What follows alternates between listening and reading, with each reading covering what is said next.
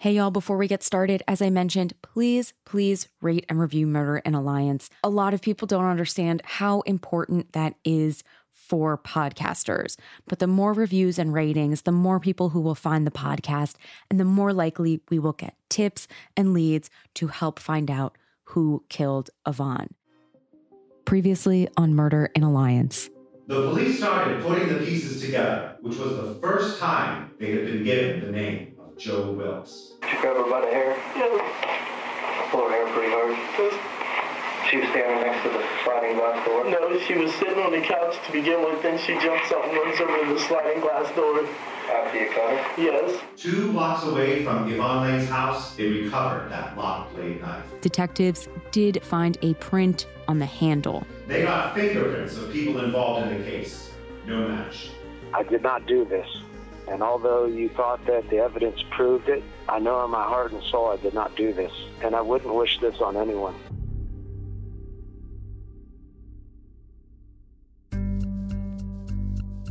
This is Murder in Alliance, an active investigation into who killed Yvonne Lane. I'm Maggie Freeling.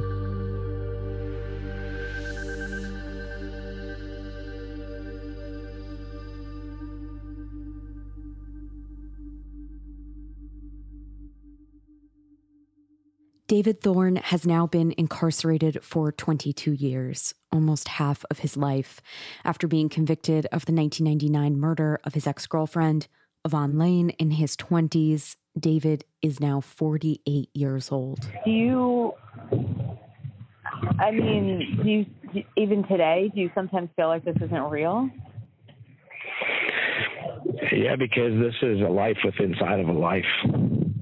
Because this is only existing, it's not really living. He figures his best chance to get out of prison is to help find out who really killed Yvonne, which is tough to do from behind bars. But he does have allies on the outside who support him in different ways. For example, David stays in touch with his son he had with Yvonne, Brandon. You know, you told me you believe in his innocence. What is it that made you believe in his innocence?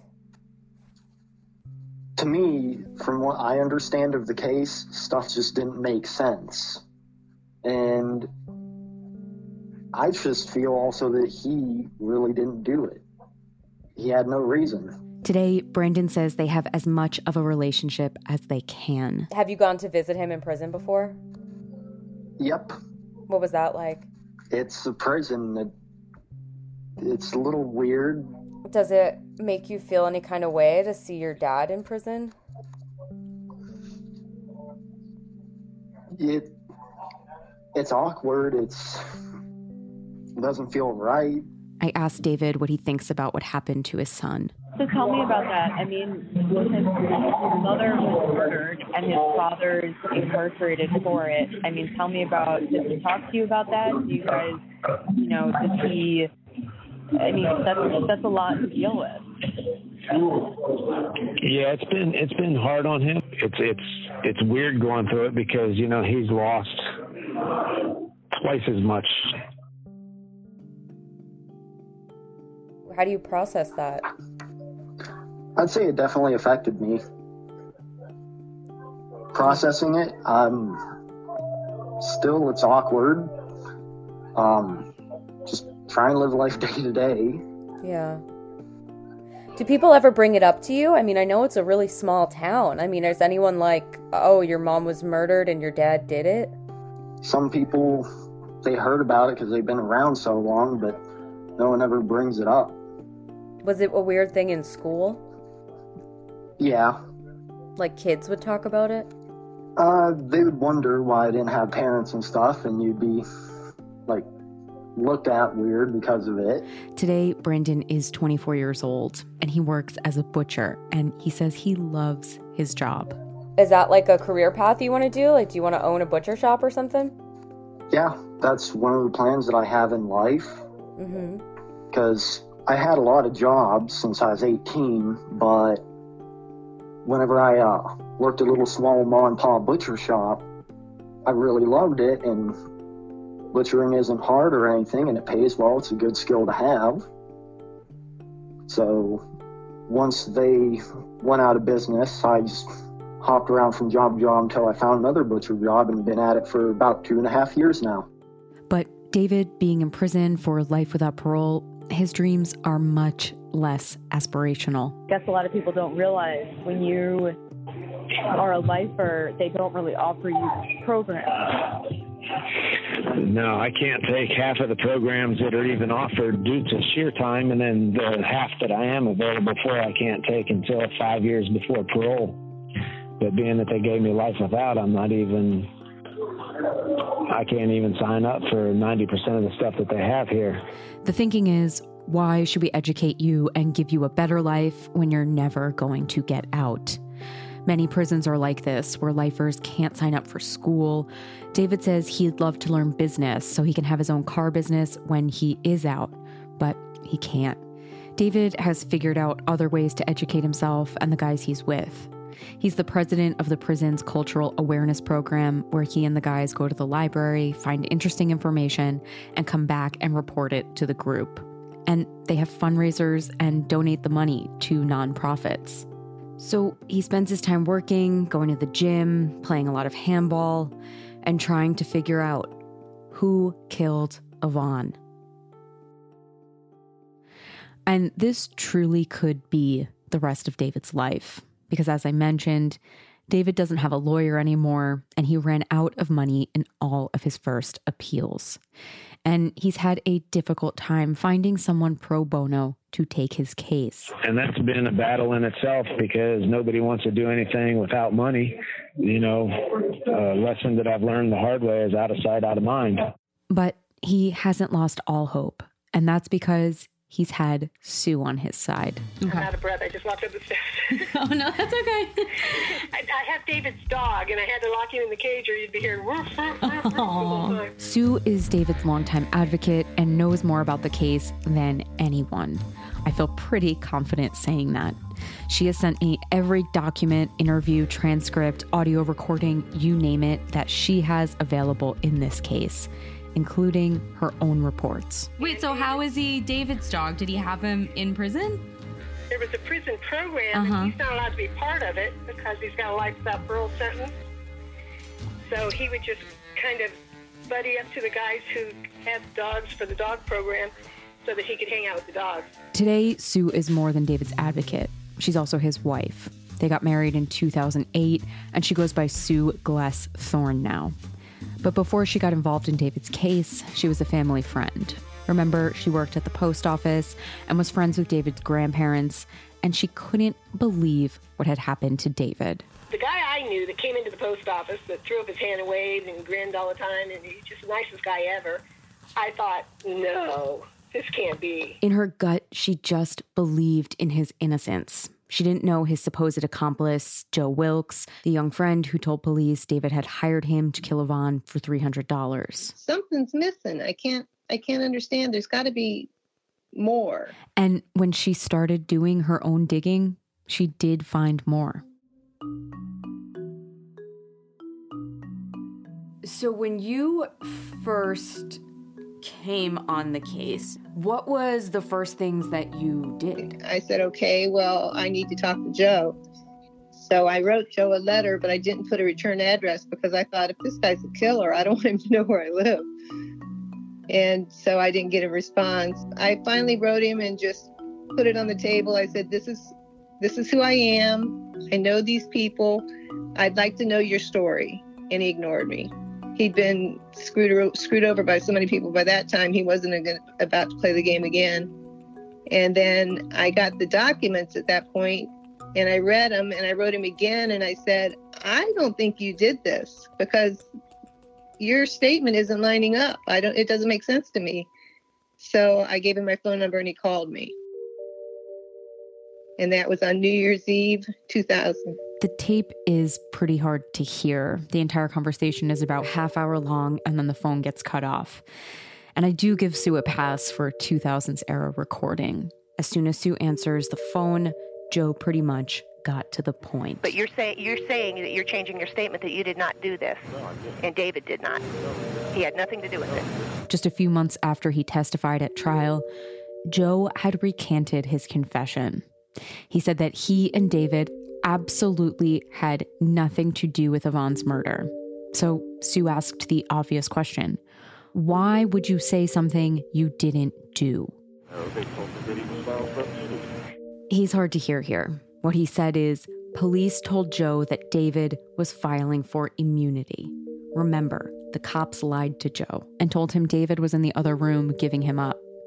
So, I see. So you said what they wanted you to say to get back at him, kind of. Oh, okay. Pretty much what they said. Try to save my ass. Uh-huh. But they had nothing on you if you didn't do it, did they? I didn't do this. I was trying to go. I knew nothing about the law. The thing is, they told me a story, then told me another one for me to tell them the same story. They did? They told me, because know this, his lawyers faked it right in court. Well, the detectives told Mr. Wynn. Right, but the court kind of blew that off, so I didn't know if they were just guessing or if they really knew that to be true. They knew that to be true. If you remember, some of this came out in court, that the cops were telling Joe what to say, and Joe gave more details to Sue. Basically, they told him, help us help you. If you tell us what happened, you can go home. But more aggressively. He said that they put him in a room and they chained him to the wall by his arm and they spit on him and they told him that they wanted him to confess because David was in the next room implicating him and they were going to put him in the electric chair and so forth. Joe said his lawyers even told him that was in his best interest to take a plea to avoid the death penalty, considering the statement David was allegedly making against him next door. This phone call with Sue was actually the first time Joe was hearing that David, in fact, did not make any statements to police nor implicate him in the murder. And giving this even more credibility, this wasn't the first time Joe was telling someone he didn't kill Yvonne. Actually, his minister and youth leader wrote in an affidavit that when she first went to visit him after his arraignment, he was crying and told her he did not do it. Who do you think did this? Truthfully, I don't know. But you don't believe it's David? Hell. David could never have done something like this, could he? He loved that girl. I know he did. And he loved that boy. Yeah, very much. After speaking with Joe, Sue knew she had just opened a can of worms, and she was determined to get to the bottom of it. Sue went back to the evidence presented at trial. Even though Joe said he didn't kill Yvonne, there was always the possibility that he did it, but not because David put him up to it, especially because Joe still put himself at the scene in his first interview with Sue. So from the moment you walked in that door, what is your story then? You walked into, why did you go there? You just went to see her? You walked there from the hotel? Okay. Was she supposed to come to the hotel by any chance? Or? No, I was going to ask her if she wanted to. Joe still told Sue that he walked from the hotel to go see Yvonne, but this time it was to invite her to a hotel party, which he said is the real reason he was at the hotel. And when he walked into her house, she was dead. And then what did you think when you saw her laying there? I didn't. You didn't think, you mean? The only thing I thought was the kids and get my ass out of there before I went to prison. So Joe put himself at the scene, but he said he didn't do it. And that is possible. Remember, David's defense attorneys didn't call an expert to rebut state's evidence. I discovered after trial that they had contacted somebody and not used him. And he had examined Joe's pants and Joe's knife, quote unquote. And he said that there was no blood evidence on them, and he would expect to find blood evidence even if they'd been in the elements for a period of time. He said there is no evidence at all of any blood on either of these items. No blood evidence whatsoever on the pants or knife that was allegedly used in this incredibly brutal, deep, virtually decapitating wound. That would have been important for a jury to hear. At what point did you get Brent Turvey on to examine the crime scene and make his own opinion? He came on for the post-conviction. Brent Turvey, a nationally known criminal forensics expert, picked apart what he calls a botched case. Turvey said Joe could not have cut Yvonne's neck on the couch. For one, where Joe would have been sitting was covered in blood. Where he supposedly is sitting while he does this, there's blood spatter all over the skirt of the couch. So unless the blood transferred through his entire body, there is no way anybody was sitting in that spot. This is what Turvey told Channel 5 News he believed happened and how the blood got on the couch. He said that the heavy blood spurts on the sliding glass doors suggested Yvonne was standing at the doors facing the puppies outside when her throat was slit from behind. Expert Brett Turvey says the killer struck while the victim was standing here by the sliding glass doors, slicing from behind. She begins to spurt blood, pumping blood violently out of her neck. The killer supported the victim on the way down, then pulled her across the floor. And there's drag and smear marks in the blood. She's being assisted from the sliding glass door area to the area between the couch and the television. Based on the photos, it appears there were also drag marks on the floor. Like the killer may have dragged Yvonne after slicing her throat to move the body. And again, it was an incredibly bloody crime scene, and Joe had no blood on him. She said that Joe's statement did not match the evidence. Now, I'm not saying Turvey's account is the right one, but if someone like him had testified, it certainly could have left reasonable doubt that Joe and David didn't do this. And then there's the motive. Prosecutors said David didn't want to pay child support. Well, I already told you David had money from his dad when he died, but Sue really broke this down for me. David inherited money from his dad's life insurance policy, which was deposited into an investment account. And by the time of Yvonne's murder, it had accumulated $135,000. On top of this, David said he was also making good money, about $14 an hour at Dale's Cuda shop, which in 1999 was pretty good money, around $22 today. And since he worked on cars, he said he also went to swap meets and sold expensive parts for cash.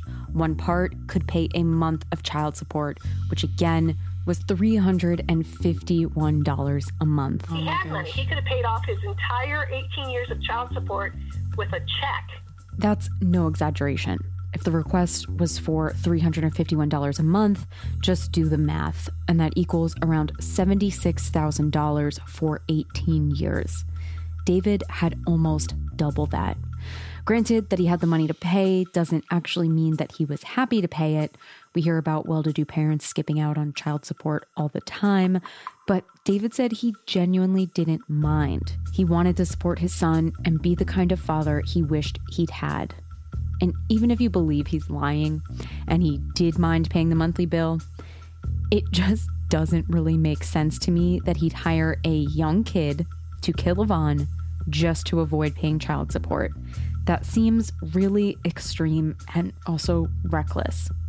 Again, it's possible Joe did commit the crime without David, though if David didn't hire him to do it for $300, we don't really have a motive. Joe had only met Yvonne a couple of times, and it's unclear why he would kill her in such a violent way.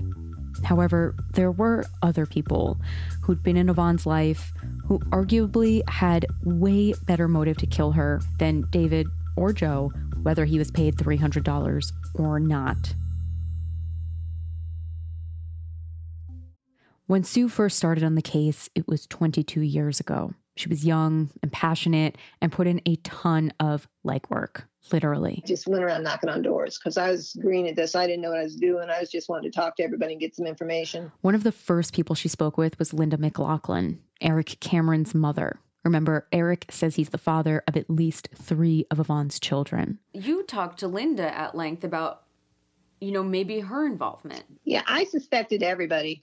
Linda was taking care of Vinny, Yvonne's special needs son. Actually, she basically raised Vinny from the time he was born. Yvonne gave her Vinny from the hospital, is what I understand.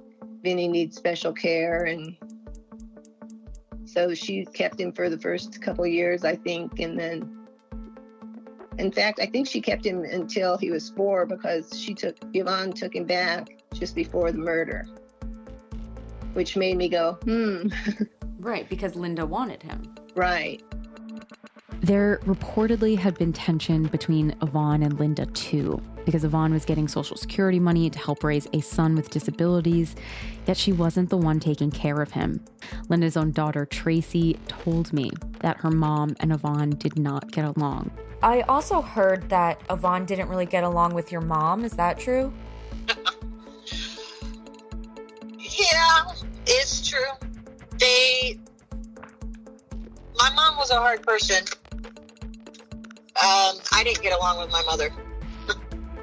So Sue talked to Linda and recorded the conversation. Because I know she knows something that she may not know she knows or whatever. She knows so much about this situation about Yvonne, and she was around during the time of the murder, and she had to be considered a suspect. Everybody in her family did. So I figured if she talked enough, maybe she'd let something slip, or I'd finally rule her out. But she didn't slip, and Sue asked her straight up. Her taking Vinny from you, would that make you go, I just want to kill her, or? No. Would you tell me if it did? Oh, yeah. Would you? I'd tell you anything. We're very good friends. Yeah. And I have no power. I can't take you and haul you off to jail.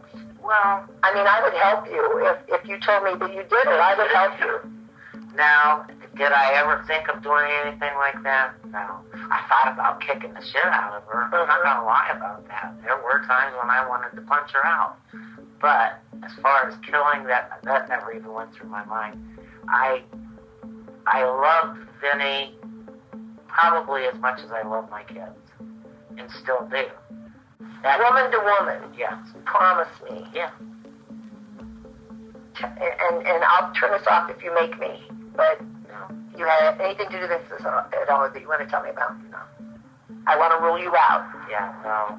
You would have never taken that on her? No, I couldn't do that. Jeremy, in your opinion? Sue then asked Linda if her boyfriend at the time, Jeremy, may have killed Yvonne for Linda, knowing how upset Linda was over Vinny. I don't know. I don't see Jeremy doing anything like that. Would he do it for you? Oh, shit, no. Because you're irritated that she took the baby? Remember, Yvonne took Vinny back just days before her murder. You know what? I'd have to say he was more irritated about it. Would he have done it because he was irritated about it? I don't think so. I don't think Jeremy has that in him to do something like that. At least I can't imagine it. I mean, we had been around Jeremy for years. It's not like we just met him or anything. And he could be violent. He's got quite a record. It is worth noting that Jeremy had a record, including domestic assault. Well, yeah, and I'm probably part of it. He's got assault? Yeah, that would have been me, because he did. He beat me up. A few times there. Now, something else to point out. Remember, 4 of Yvonne's kids were home with her when she was killed. Most were in the bedroom, but Vinny was loose in the house.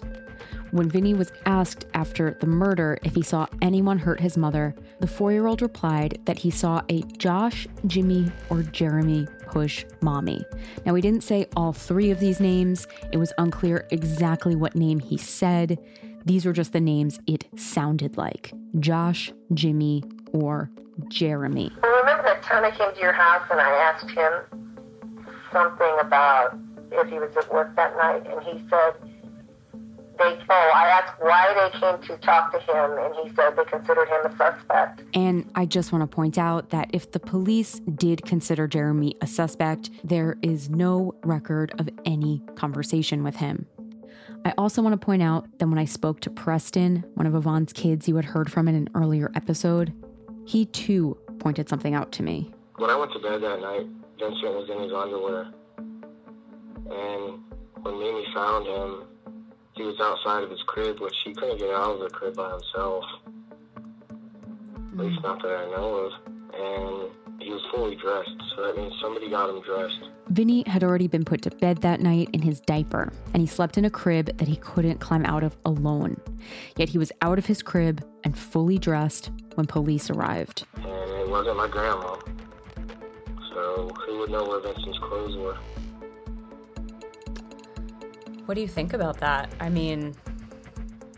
Well, not many people could just grab Vincent.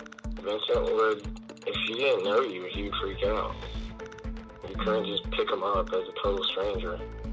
So to Preston, it seemed like the person who murdered his mom was someone who knew Vinny, was able to hold him, dress him, and took care of him. Someone like his grandmother, or her boyfriend, or maybe Yvonne's father. Here's Linda again. The issue of her dad. You know, his abuse, I vividly remember Eric being upset over that. Yvonne's dad allegedly sexually abused her for years. What did she do? You mean saying my dad used to do that? No, that he tried to do it again and that he was doing it to the kids. Oh, he was still molesting her as an adult? As an adult, yeah. And the one sister said that too. That was another reason that Fred put up the camera, was to catch him in the act, be it going after Yvonne or the kids. This is a little complicated, but bear with me. Fred said that Yvonne told him that her father, Sherman, was sexually abusive to her, and she thought he was also abusing the boys. In a sworn affidavit, Fred says he set up a video camera on top of the fridge 4 weeks before her murder so Yvonne could try to catch Sherman. You can see the camera in crime scene photos along with a couple of VHS tapes. But what is on those tapes, we will never know. After the investigation, the tapes disappeared. Fred said he asked the police for them, and they told him that they knew nothing about it. Sherman also placed himself at Yvonne's house the day of the murder, and we don't have anyone giving him an alibi that evening. So, did police ever look at Sherman? They wrote in their notes that they knew about him, quote, making Yvonne uncomfortable and masturbating in front of her and the kids. But despite this, there's no formal interview with him if the police did look into him. And it is possible that Sherman took the potentially incriminating VHS tapes when he went into the house the day of the murder after police allowed him in to gather clothes for the boys, like he said.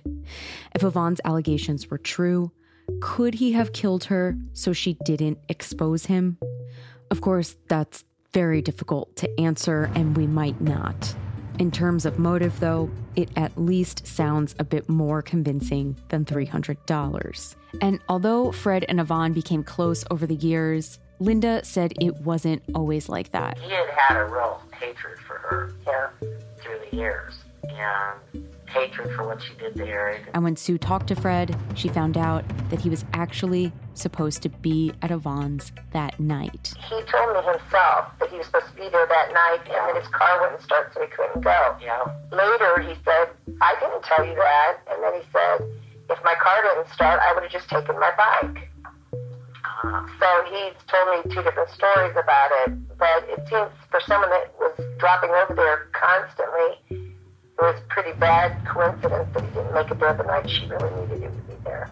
Yeah, and I was confused by that too, which ultimately made me think that he could do something like that.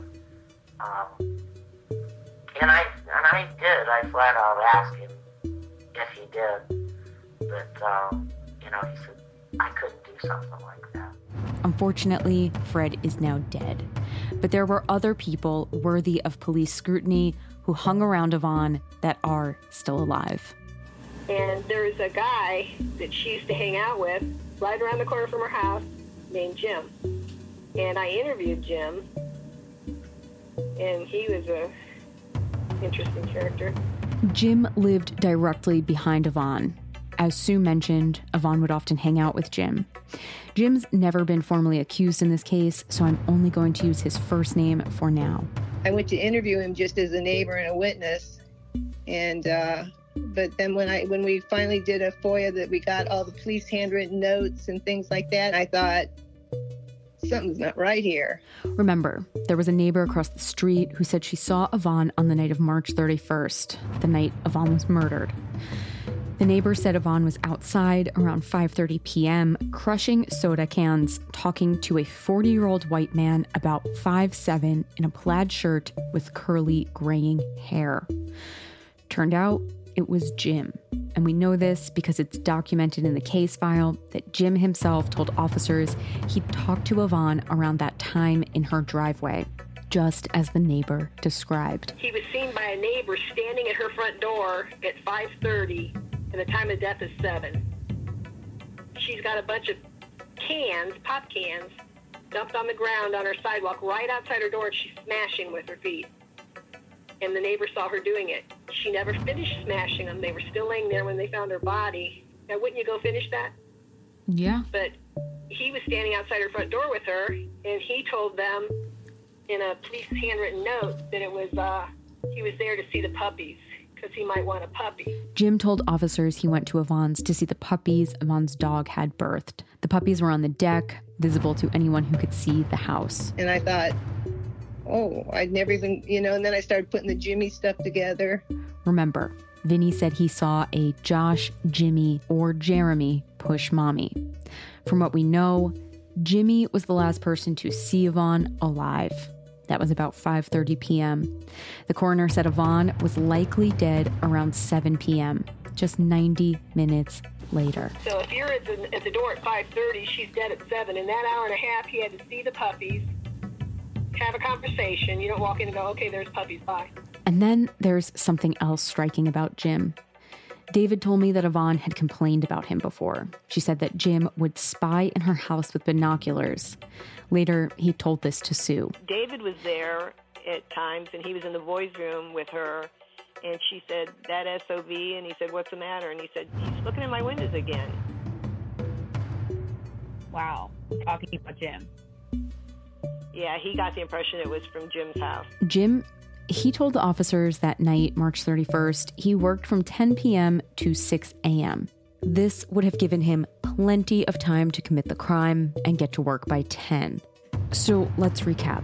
Jim placed himself at Yvonne's house at 5:30 p.m. the night of the murder. Then he's at work at 10 p.m. When police asked what he did in between those hours, he said he went on a bike ride, something that's just impossible to verify. But it looks like police stopped following up on Jim, the last person to see Yvonne alive, pretty soon after the murder. He was not called to testify, and there's no formal interview with him in the case file. All there is one officer's third-person mention of what Jim told police the day her body was discovered, that he was there around 5:30 p.m. to see the puppies. And then a second neighbor told police he saw a guy leaving Yvonne's house before she was discovered that morning. This was a bombshell. He gave this police statement well before David's trial, and yet that report was never given to David's defense team. Something's missing here, and why didn't the prosecution turn this over, and what is going on here? What's up with that, and why it wasn't further investigated? So it makes me feel like there's more to the story. And we might know why.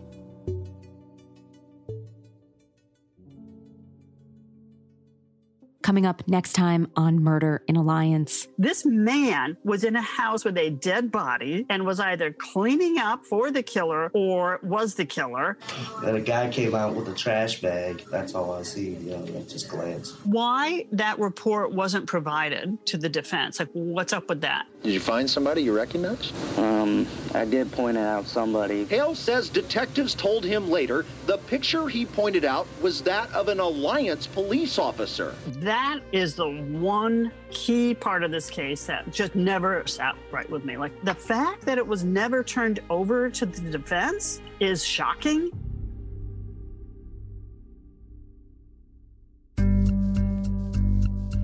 Y'all, if you like this show, please consider joining the Unjust and Unsolved Patreon. It shows how much you care and helps us continue to tell these stories. Plus, you get some awesome bonus episodes, Q&As, and events as a thank you. And please rate and review. The more reviews, the more attention and the more likely we're going to get tips and leads and the right ears will be reached. Murder in Alliance is produced and reported by me, Maggie Freeling, with editorial consulting from Amber Hunt. Aaron Case is our legal intern, and Bob Mallory is our engineering assistant. For more information and resources, go to murderinalliance.com.